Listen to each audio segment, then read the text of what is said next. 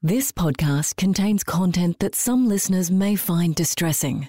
It contains depictions of real-life traumatic events, including commentary around significant injuries and death. It is not suitable for children, and listener discretion is advised.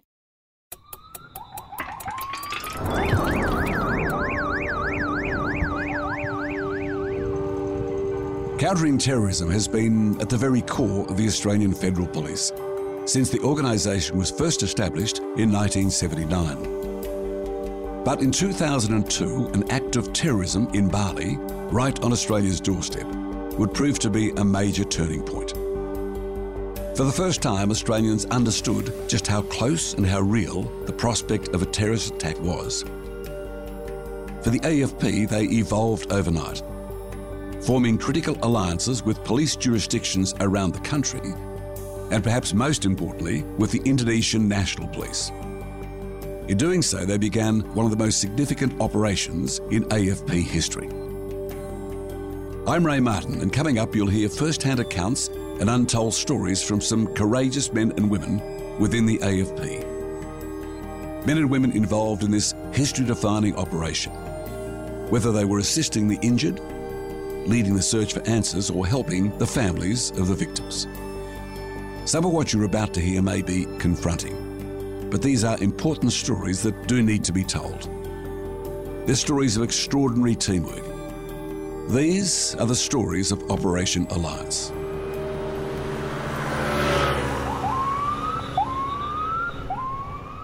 Well, I think one thing about the Bali bombings, people hear about it and they hear about the main device at the Sari Club, and they probably imagine a damaged building. When I got over to Bali, the first thing I did was went up in a helicopter and was taken over the scene. And what you don't realise is the enormity of the devastation. There were over 27 buildings lost their roofs.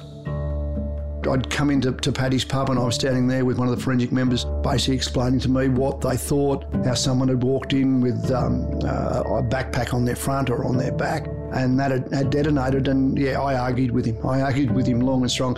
I just could not comprehend that someone would blow themselves up. I knew that our DNA laboratory would have to provide some services. I didn't know the scale at that stage, just the role that we would be playing. There's no playbook that I could pull off a shelf and say, right, step one is this, step two is this. And this was a scene of devastation.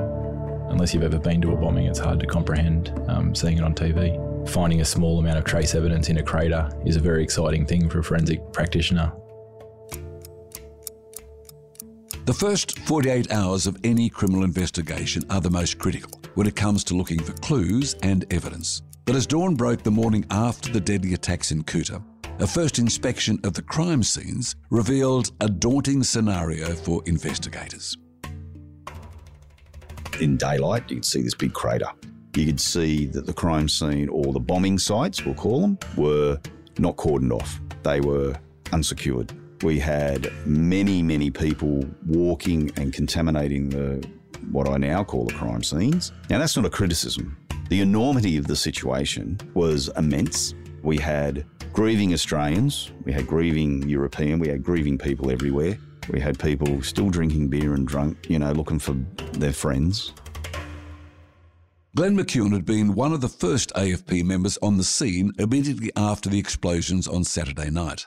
As a senior liaison officer based in Indonesia at the time, Glenn knew that cultural awareness would play a key role in this investigation if Australian and Indonesian authorities were to work together to locate the evidence they needed. They had an understanding of the enormity of the blast and, the actual tragedy before us.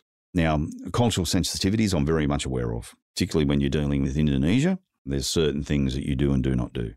If we were ever going to be successful, we had to secure the crime scene. This was not an AFP investigation. It might have a joint AFP Indonesian police investigation, but at the end of the day, the people were going to be tried in Indonesia. James Robertson was the national manager of the AFP's forensic and data centres. Remember, Bali was a largely non-Muslim part. They had their own, forensic laboratory. And again, it is not a criticism of them, but frankly, trying to contain this in a crime scene sense was lost from the very beginning. The reality was that the best they got, bit of crime scene tape around a hole in the ground. That in itself was bad because the water main burst, and the reality is a lot of the large vehicle component of the bomb stuff dissolves in water, so a lot of it would have been lost right from the beginning. Despite the setbacks at the crime scenes, James knew that getting access to as much forensic information as early as possible would be critical to the success of the investigation, and sometimes it helps to have a bit of luck. One of the things that was very fortunate was that two of my kind of fairly senior staff were both on a plane. In fact, they were in Singapore when they first heard about this, on their way to Jakarta to run a capability program, and they were diverted straight into Bali. So they were the first forensic people who were on the ground, and they were in either on the Sunday or, if not the Sunday, very early on the Monday. We received information very quickly back at the scene in their first assessments of the scale. I would have said within 24 hours we had a sense that this was an unprecedented event from our perspective in Australia. Carl Kent was head of ACT forensic operations for the AFP. So very, very quickly there was advice to us that a large response would be required. I think also important in that was the existing strong relationship with Indonesia to the very senior levels of government, the PM included, the Prime Minister, and I think the AFP as at our most senior level with Mick Kilty as our Commissioner had a very strong relationship with his counterpart in Indonesia. That led to a very rapid agreement for Australia to be a part of the investigative and disaster victim identification process in country. That created a solid basis and a legitimacy for the deployment of Australian specialists, both forensic specialists and disaster victim identification specialists and post-blast analysts, crime scene investigators, to work with our Indonesian counterparts to identify those who were deceased as a result of this attack, and also to support the investigative efforts that would be made in Indonesia in order to identify those responsible for the attack. Chris Lennard was another AFP member tapped to be a part of the response team. At the time, Chris was manager of forensic operations support. I was put on notice that there was a lot of work to be done in Canberra to set up the support structures, but also to arrange for the deployment of additional forensic personnel. That led to a number of AFP forensic staff being deployed to Bali on the 15th, 16th and 17th of October. So that included additional crime scene examiners, post-blast analysts, members of the Australian Bomb Data Centre, and I believe also fingerprint experts and a forensic biologist. So that involved organising for a team of around 15 forensic staff being deployed to Bali, and that logistically required an operations centre being set up in Canberra to coordinate all of those activities. The Forensic Major Incident Room, or MIR, was quickly established as the central hub for all forensic and victim identification data. We were starting to bring people from all around the country, from each of the states and territories, into Canberra, because you really had two parts of the DVI process. You have what happens obviously in the field, but then you have to gather all of the information, the ante-mortem information from the people who may have been killed, so that you have that information, and then you go through eventually at the end of all of this and you have a reconciliation process where you bring together all the ante-mortem material with all the material in the field. That kicked in very, very early on in the piece. One of the many early calls for expertise was made to the Australian Bomb Data Centre. Technical intelligence, I guess, is what we were really involved in. And part of that was determining, well, what was used in a bomb, an improvised explosive device. How was that IED triggered? How was it constructed? What explosives were used? Where were they obtained?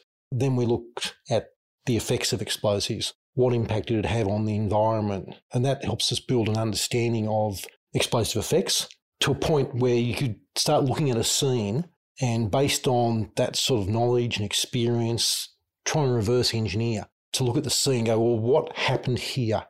What is the likely type and quantity of explosives that was used?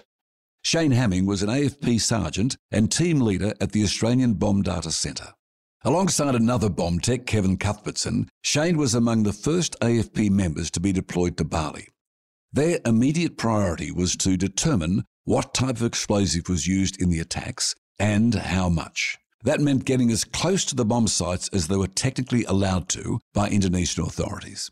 We were to some extent interlopers. Helpful interlopers, we hope, but there was very strict parameters under which we were allowed to work. We had no real measuring equipment because we weren't allowed to do it. We weren't allowed to actually get in too close to the scene. All we could do was walk up the street, and we had a very tight corridor that we were allowed to walk and permitted to see. That very early on, the media reporting was saying, for whatever reason, it was C4 explosive, which is a very powerful military explosive. And when Kev and I were looking at the news coverage and we started to hear some of the witness reports about what unfolded, what they saw, what they heard, what they smelt, all those sort of factors, we started to realise very quickly there's no way that this was a high-grade military explosive. No way at all. For us, when we got there, we looked at the crater as best as we could to see the size of it. We looked as best we could at what was the peripheral damage around the crater. How far was the road cracked? How deep was the crater, bearing in mind it was full of water? We then started looking at the radius of the bomb scene. What was the damage? Relatively quickly, Kevin and I came to the conclusion that it was definitely a high explosive, but it was on the lower end of explosive power.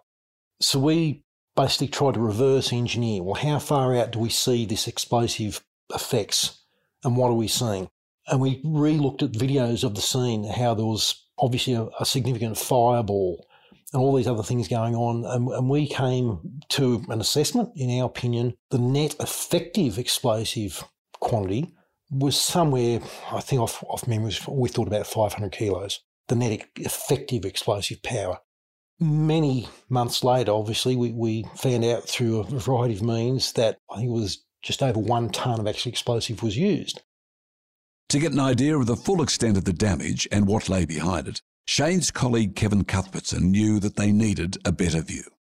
To get an assessment of possibly how much explosive was used and the force that it generated, I couldn't get it on the ground. Now, I have calculations and tools that enable me to work pressure waves and distance. And the only way I could do that, we didn't have drones in those days, was hire a chopper.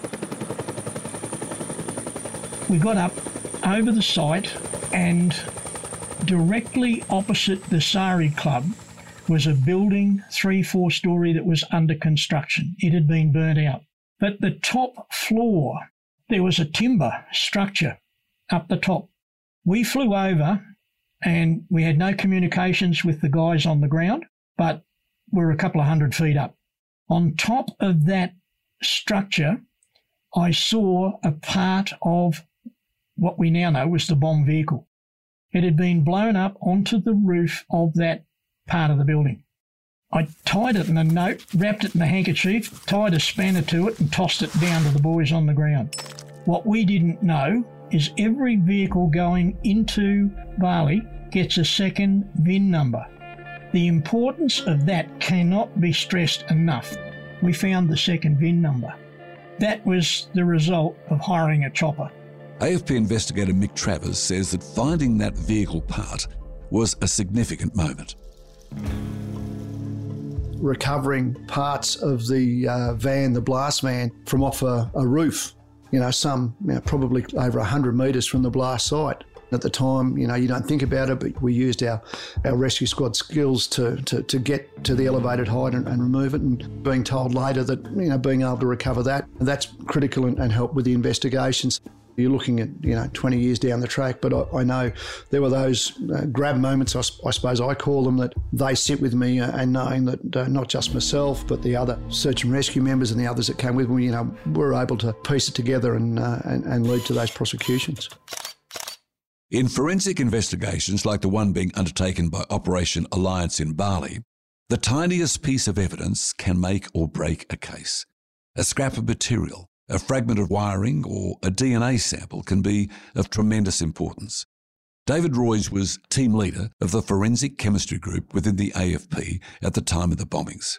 David's job was to set up a forensic capability for post-blast scene examination and evidence recovery. A mobile lab was flown to Bali and set up in a hotel bathroom inside the Kartika Plaza, the AFP's local headquarters. While that was happening, David set about touring the 3 bomb sites, the Sari Club, Paddy's Bar, and the curbside explosion near the US consulate. When we first arrived at Bali, the Indonesians told us that there was a scene at Renon where some firecrackers had gone off, which they suspected was unrelated. So I jumped into a car with 2 FBI agents, actually, and ran up to this scene. It became apparent to us immediately that there was TNT at that scene because there was shattered rocks on the side of the road. And that's a characteristic feature of TNT, that you have this effect called brisance.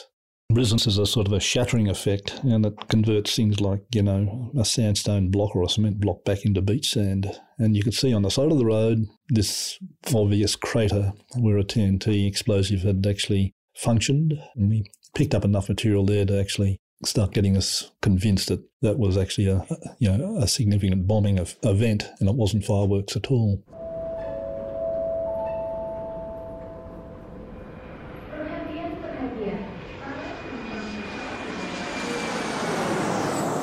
Many Australians who survived the blasts in Kuta had jumped on the first available flight they could just to flee the country. Most were still wearing the exact same clothing they'd had on when the bombs went off, clothing that might have contained vital forensic evidence. Dr. Sarah Benson was a forensic chemist and part of a dedicated team working around the clock in the AFP Forensics Lab in Canberra. We need to collect residues from the clothing and the possessions of the victims as they're coming back, either medically evacuated or passengers that were fortunate to survive and transported back with limited sort of assistance. So there was a huge effort at the major airports as those first flights were coming in to collect that clothing at airports or at hospitals and get that back to Canberra for initial analysis. And some of our initial results came from that clothing before official exhibits could get back here. And I think on some of the clothing, from memory, we found TNT, which started to build a picture of what may have been used, and noting there were 3 different blasts as part of that series.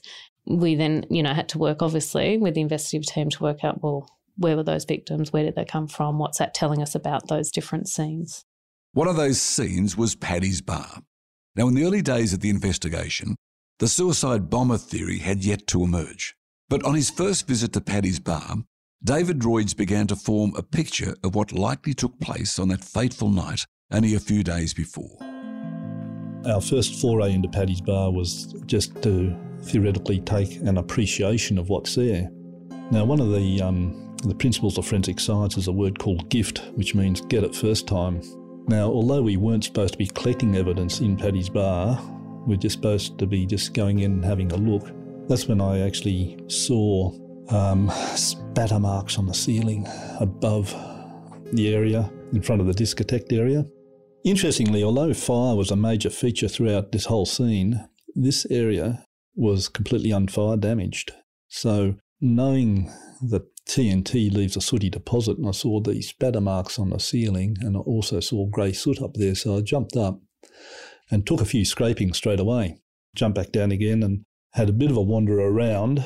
But in the process, I also saw just a couple of little lengths of monocore copper wire. Now, just about all electronics using fine copper wiring has multi-strand copper wire because the multiple strands reduce a property called impedance, which is a problem in electronics. But detonators don't have that.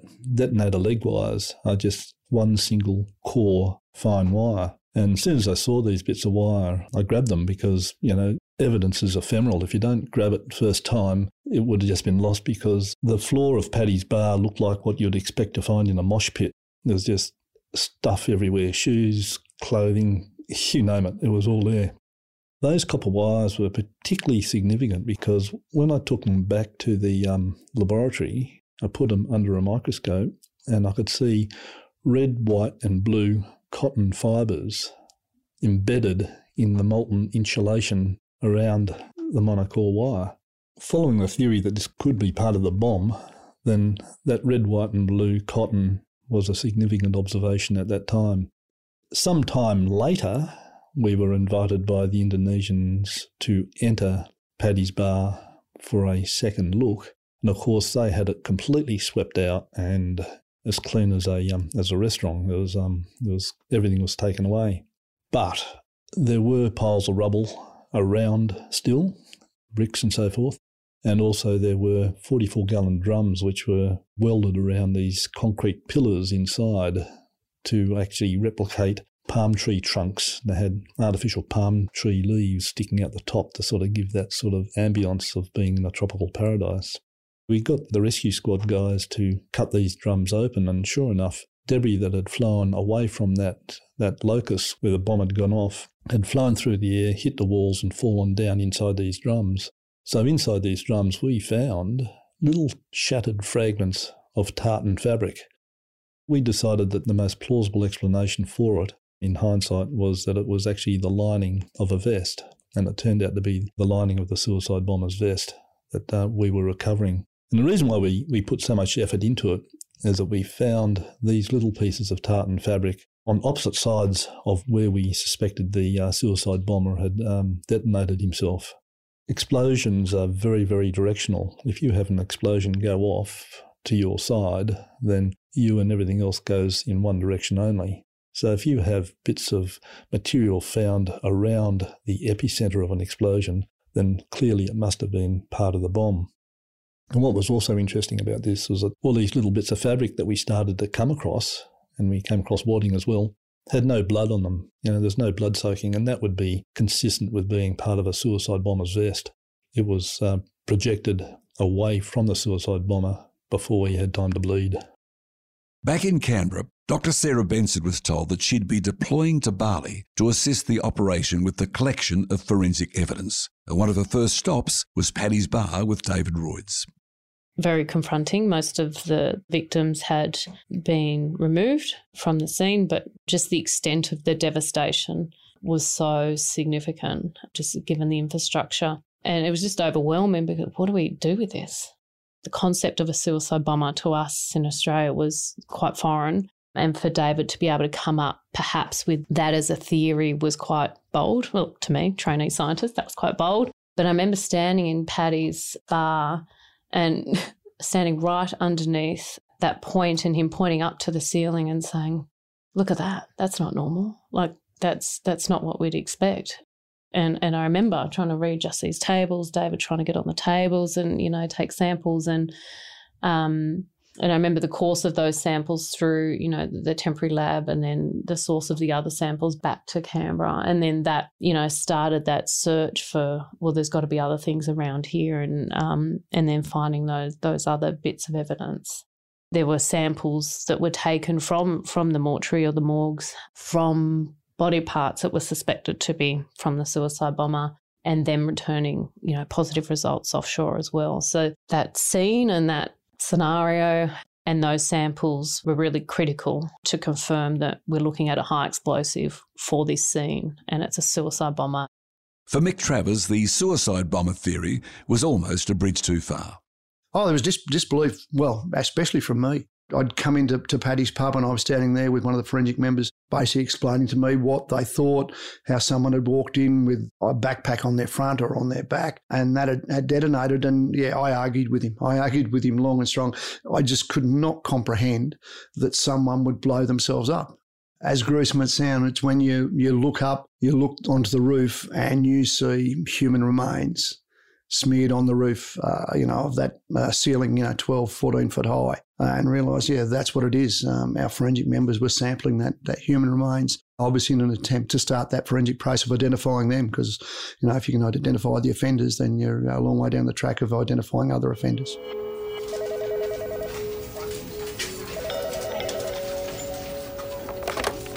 Annie Lamb was working as AFP crime scene investigator based in Canberra when she got the call to deploy to Bali less than 24 hours after the explosions.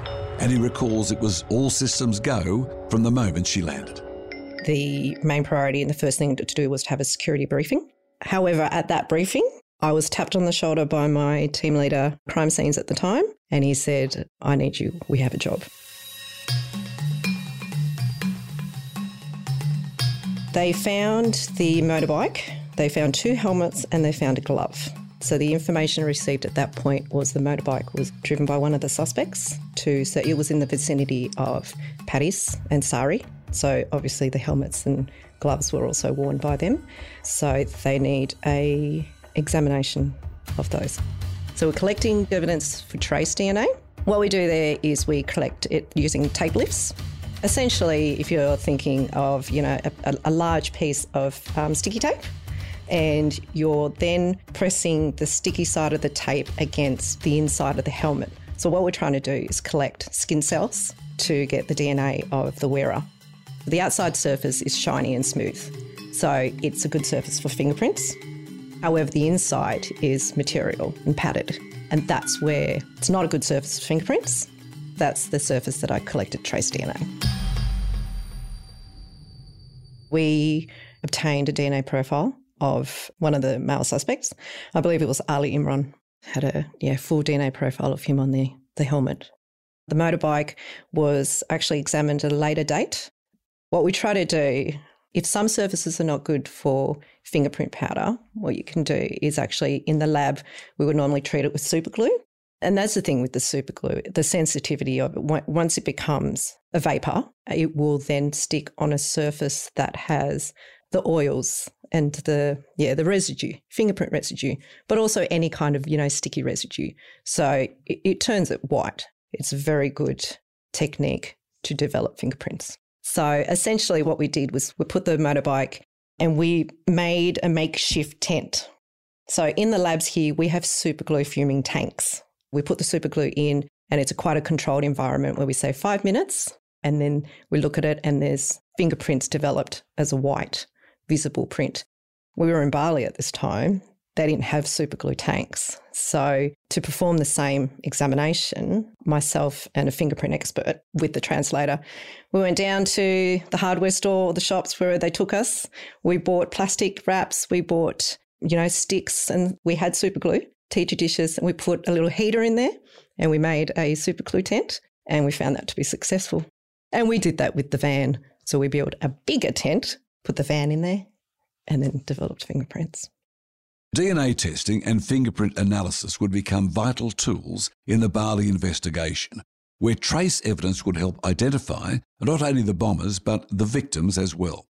Lindsay Wilson-Wild was team leader of biological criminalistics at the AFP. Lindsay managed the DNA service provision within the forensic laboratory. Even before most samples came flooding in, she knew there was an issue. So we knew we had different types of samples that had to be collected that would come from different locations. I knew we would have to get forms developed for people to consent to give samples under these particular circumstances and what they would be used for. I also knew that we didn't have the legislation that we needed.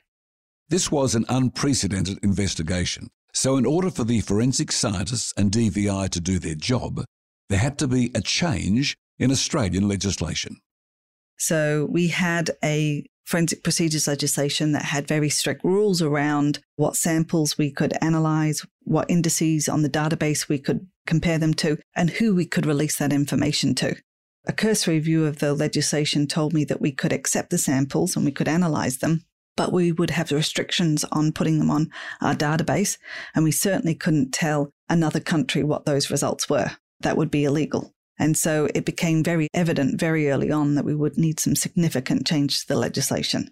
If we didn't have the legislation change, we couldn't have given any of the identifications that we made using DNA to the Indonesian Reconciliation Board, and they couldn't have signed off on the identification. So the bodies wouldn't have been released, or if they had have been released, they may have been released without a DNA identification in place. And so there weren't any fingerprints or dental information, because some of the bodies were in parts, so it was only a body part, you wouldn't have known whose part that belonged to. So it was vital that we get that information and that legislation change.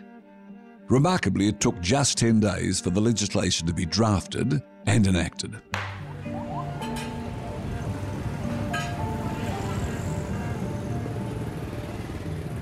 Up until this point, Australian investigators hadn't had much experience in victim identification, and certainly not on this scale. But they had learned lessons from a recent tragedy in Queensland, the Childers Backpackers Fire in June 2000 that claimed 15 lives.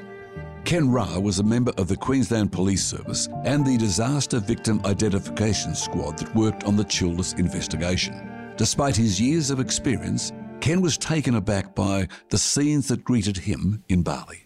Went round to the bomb site, had a quick tour of the bomb site, which was just horrendous. You know, we thought there would have been hundreds and hundreds and hundreds of people killed with the damage that was done, especially in a crowded Bali nightclub and a crowded pub. Then we went over to the mortuary. It was sort of something that was really totally different than anything we'd seen before. Nowhere near the standard that we were used to working in. There was no air conditioning, no running water. And as we walked into the place, there were bodies everywhere, as far as you could see, in every direction, down walkways, under tents, in the foyer, on the floor in the mortuary and the autopsy room. And they only had 4 body fridges in there. There were bodies in those as well. So it was just everywhere. And at that stage, we really couldn't tell. We had no way of knowing how many bodies we'd had there, because most of the recovery was done by local volunteers. They just picked bodies up, and there were bodies in body bags, there were bodies wrapped in plastic, others were just lying out in the open.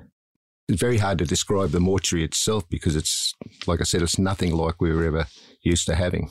They had concrete sort of slab autopsy tables, so no running water, so we couldn't wash bodies down or anything else. We had no drinking water. Later on, as we were bringing the bodies in to do autopsies, after a day or so, the local Red Cross would come in and cover the bodies in ice to preserve them. This is before we had refrigerated containers in for storage. And they'd cover the bodies in ice, and that would freeze them up, so to preserve them slightly. And then every night they'd scrape the ice off and replace the ice. Some of these were only young kids, 10, 11 years old. And they were absolutely amazing, what they went through. For most of us, the kind of resolve it takes to do this kind of work is almost unfathomable. Yet the dedication of those in the disaster victim identification team to get it right was beyond reproach. In 2002, Nathan Green was a young crime scene investigator with the AFP, based out of the Sydney office. His first deployment to Bali came in the weeks after the bombings. To say the learning curve was steep is an enormous understatement. So our training was along the what everybody would think of forensics, paint examination, fingerprints, DNA. There is nothing that can prepare you for going to a scene where 202 people lost their lives, and then knowing that you have to get it right. Everything you do, you have to get right, not only for the victims and for the prosecutorial process, but an event like this is going to be picked over for years and years to come. I mean, here we are, we're talking about it 2 decades later. That's not something that you want to have on your conscience that you've messed up. My primary role for all of the deployments I did was on the disaster victim identification side. So I was attached to what's called the reconciliation team. That team looks at the anti-mortem data provided by families, jewellery, photos of clothing that the victim might have been wearing, or photos taken on the day of the actual attack, dental records, DNA records, fingerprint records, scars, evidence of medical procedures, hip replacements that have unique serial numbers, all of that sort of information, and then trying to match it to post-mortem evidence that was recovered during the post-mortems of the victims. Hundreds of samples would be collected and sent back to Australia to continue the identification process. James Robertson describes it as challenging. I mean, soft way of telling this story. There were bodies, but there were a much larger number of samples that were bits of bodies. Almost 600 samples came back from that. In fact, there was over 1,000 post-mortem samples. So, a lot of people did not get whole bodies back. And one of the processes that we had to decide early on was what were people going to get back. And I remember going up for a meeting quite early on to meet all the coroners in Australia who had just happened to be having a conference in Sydney at the time, and having that discussion with them because that was important for the pathologists who were on the ground to know, what samples would be identified and what samples would not. Now, there was a strong demand that everything was identified. But I think at the end of the day, we did draw a line on, if you like to call it, morphologically or anatomically identifiable tissue. Public had never in Australia had no idea what DVI was about. And there was this very, very immediate demand. Why can't we return bodies? There was a lot of pressure put on by the media. Well, why can't the person have them back? The reality is because visual identifications are unreliable. At the time of the bombings, Kate Fitzpatrick had been a member of the ACT search and rescue team before moving into victim identification. And those skills would prove invaluable in the days and weeks after October 12. We needed to get processes in place. We needed to get some systems up and running and start working towards what would be a proper DVI process. And that involves a lot of people, a lot of experts working on identifying body parts and victims, and then other areas working on who are the missing people. Then another area eventually reconciling the remains, the missing people, so that they can be repatriated to their family and friends. I was stationed at the mortuary. So at the mortuary, it's about when the remains come into the mortuary, how are they numbered and how are they processed? How do they then go through that process of having the pathologist examine them, the odontologist examine teeth, the fingerprinting occur, and how does that all then feed back into that reconciliation at the end? As the DVI team got to work, it was a heartbreaking wait for those desperate for news about their loved ones. To support the survivors, witnesses and families of the victims, the AFP introduced a family liaison program, which was based on a British model and utilised their expertise. Jane Dickinson was a federal agent with the AFP, brought on to oversee the program. In the first instance, the investigators took on the role of liaising. I also recall that we had assistance from the other foreign law enforcement agencies that had more people on the ground, for example. I think the UK were more versed in responding to CT incidents than we were, and we certainly piggybacked off some of their resources. We did expressions of interest for people to deploy, and as part of that, we advertised for people who were interested in becoming family liaison officers. It certainly wasn't a task for just anyone. A good family liaison officer is someone who can empathise with the family, has, very, very professional in their dealings with the families and realise the importance. So, rightfully so, any victim or next of kin has an insatiable appetite for information. Given the enormity of this particular incident, there were a lot of families to deal with, so it would be too much for the investigators. A person who understands the importance of being responsive to the family without becoming too involved. Mike Nicholas was the first family investigation liaison officer to be deployed.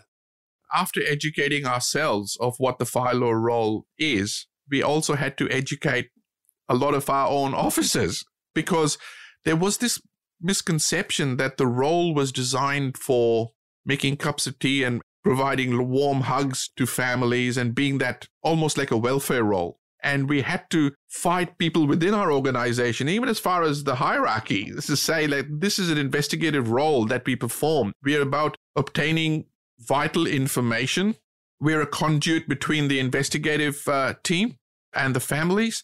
It's a two-way street that we communicate with. We provide forensic material statements for the investigators, and on the other way back, we provide the families with the information that we have up to date, so they don't get it from the newspapers or from media out, social media. We give them the facts as they are. So that role, first we've educated our own, and I think we've now progressed to getting very, very good in that space, which is unfortunate. I wish we weren't good at it because we would have had less victims. Mike met survivors and family members as they arrived in Perth, and it was an enormous task.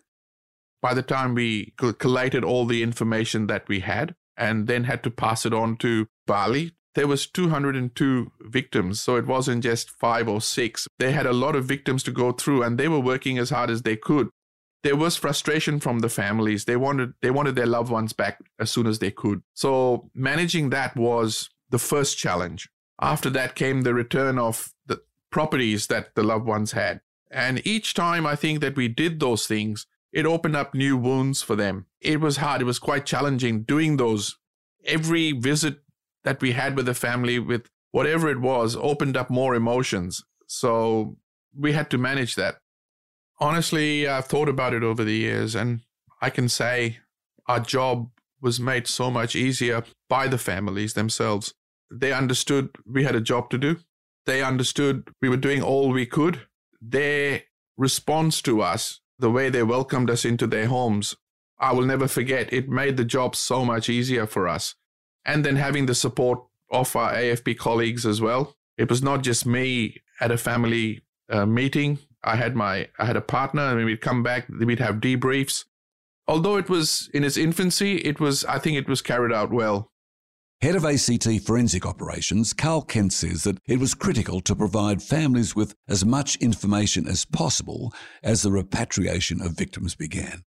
And a key question, for example, in this that occupied the coroner's minds, and which we then needed to have a discussion and resolve a solution on, was in terms of the DVI process. It would identify deceased and deceased remains in an ongoing basis. In a blast environment where a bombing has occurred and you have body parts, you won't reconcile all of those remains at the same time. And it was then a matter of engaging with families and understanding how those families would wish to have their loved ones returned. Would they prefer to wait until the end of the process, even though being notified that loved ones had been identified, all of their remains would be returned at once together rather than at separate times? So they were the sorts of issues that needed to be discussed and agreed. That would then inform, within each coronial jurisdiction in Australia, coroners had grief counsellors and specialists who engage with families in Australia on these matters to explain to them the coronial process to enable that process to occur. Those conversations are so important to families who are suffering and seeking closure and trying to understand what's going to happen to their loved ones in these circumstances. I think those of us that had to deal with that found that the most confronting, feeling that loss first from the family members and then relating that to what we were doing, what was being done in the field. The role of the family liaison officers took a lot of that pressure away in many instances, but I think those of us that did have to straddle both from time to time found that difficult. The joint investigation into the 2002 Bali bombings represented a significant turning point for the AFP. Out of this horrific tragedy, the organisation's capabilities and resources in terms of forensic science, DVI, family liaison services, and cross-border law enforcement cooperation grew at a rate that no one could ever have imagined, to the point where the AFP is today recognised internationally as world-leading in all of these areas. And it all comes back to the people. In episode 3, we hear more about those people and the extraordinary team effort that would ultimately bring about results. So they were fantastic. They helped us at the airports, they helped us do interviews, they helped us track down survivors, families, and they helped us have the difficult conversations that we needed to have. You know, the scale of the Bali bombings for Op Alliance it needed to be a team effort. We needed the cultural difference, we needed the DFAT, we needed the linguists there, the vastness and the size of the scene.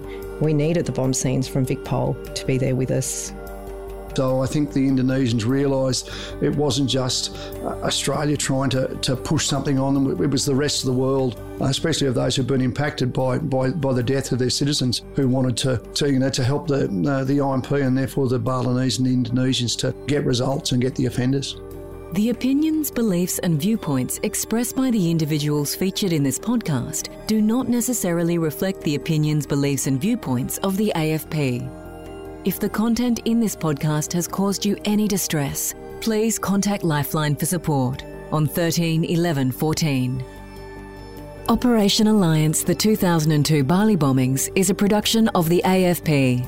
Written and researched by Nicole Gunn and Dave Carter. Audio production by Pro Podcast Production. Produced by Dave Carter on behalf of Mediaheads. If you found this podcast informative, please take the time to share it, write a review, and subscribe to the series on your favourite podcast app.